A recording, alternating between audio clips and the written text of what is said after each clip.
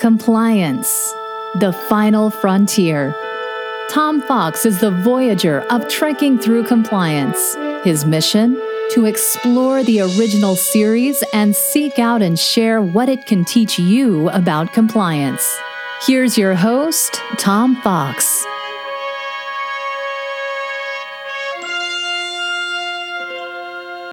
Episode 15, Shore Leave, Start 8, 3025.3. An Earth-like uninhabited planet in the Omicron Delta region seems the ideal location for rest and relaxation for the tired crew of the Enterprise. However, strange things start happening when the crew beams down. McCoy sees Alice and a white rabbit. Sulu sees an antique police special pistol. Yeoman Barrels is accosted by Don Juan and Esteban Rodriguez and Angela see birds. No one believes McCoy's Alice sighting until Kirk beams down and spots a giant rabbit track. Kirk cancels shore leave for the rest of the crew, but is then confronted with practical joker Finnegan from his days at Starfleet Academy on the one hand and his former girlfriend Ruth on the other. Meanwhile, Sulu has been attacked by a samurai, Rodriguez and Angela have been confronted by a tiger, and Bones is making moves on Yeoman Barrels, who has found Princess's clothing. Spock, meanwhile, reports from the Enterprise that he has detected a sophisticated power field on the planet which is draining the Enterprise's energy. Spock beams down to help investigate just as communications with the ship are becoming impossible. Pleasure over seeing Barrels dressed as a princess soon turns to terror when Bones is lanced by a knight. After Bones is skewered, Kirk shoots the knight with a gun he has confiscated from Sulu. Investigation of the knight shows him to have the same cellular structure as plants on the planet, and Spock surmises that it has all been manufactured. A Japanese Zero plane then strafes Angela and Rodriguez, fortunately missing them. During the commotion, the bodies of the dead knight and McCoy mysteriously disappear.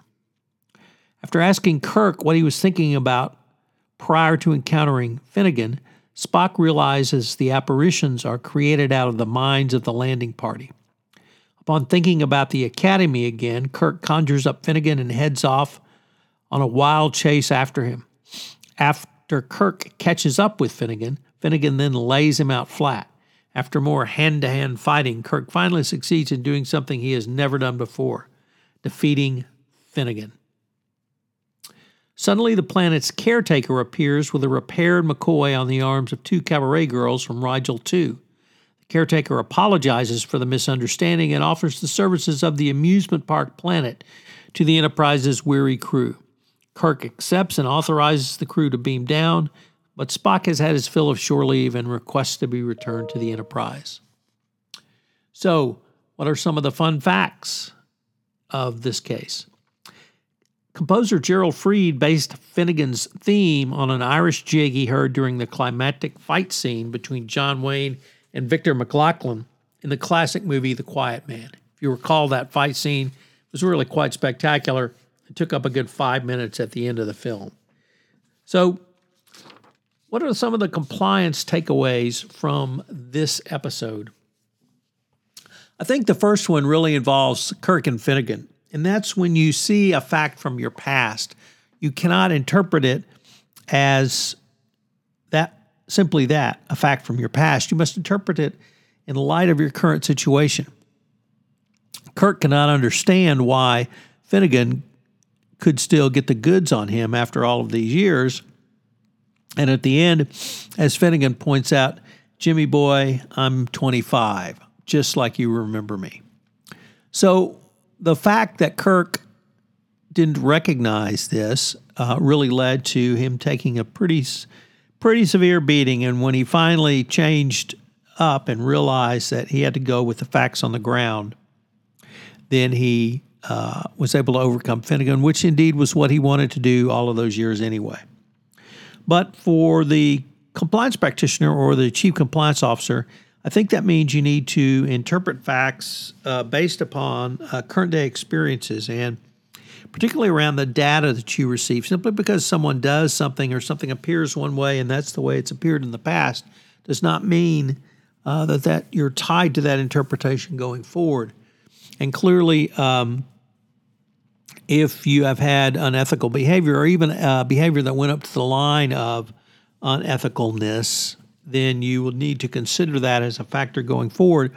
That's indeed the basis of red flags. Remember, a red flag does not mean that you cannot do business with someone. It simply means that additional research must be done to clear the red flag. But even if you can't clear the red flag, you should recall that it's simply an enhanced risk. And if you have an enhanced risk, you can have an enhanced risk management strategy. Typically around third parties would be the prime example of this, but there can be other examples as well. So when you see a fact from your past, interpret it in light of current experience. And that current experience might be that you have an enhanced ability to engage in a risk management strategy. That really leads to point number 2, which is what is a risk? The Japanese Zero, which appeared and strafed Rodriguez and Angela. Angela asked, is it dangerous, the plane flying above them? And Rodriguez says, no, it's not unless he goes on a strafing run, which of course is then what the plane proceeds to do. If the plane was flying at 5, 10, 20,000 feet or anywhere in between, it may not have been a danger to Rodriguez and Angela. However, when it went on its strafing run, then they had to turn tail and run. So what is a risk is one thing a risk at 5,000 feet and another thing at 50 or 100 feet. You bet it could be a different risk. So think about that.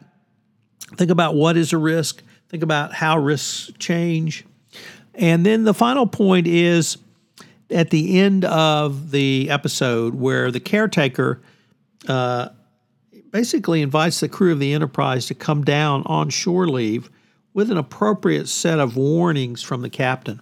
And it just goes to show that as a CCO, sometimes you're going to need to have some fun, and you can have the rest of your team have fun too. I hope you'll join me tomorrow where we will take up episode 16, the Galileo 7. If you enjoyed this episode of Trekking Through Compliance, you can help it grow by sharing it with the biggest Trek fan you know.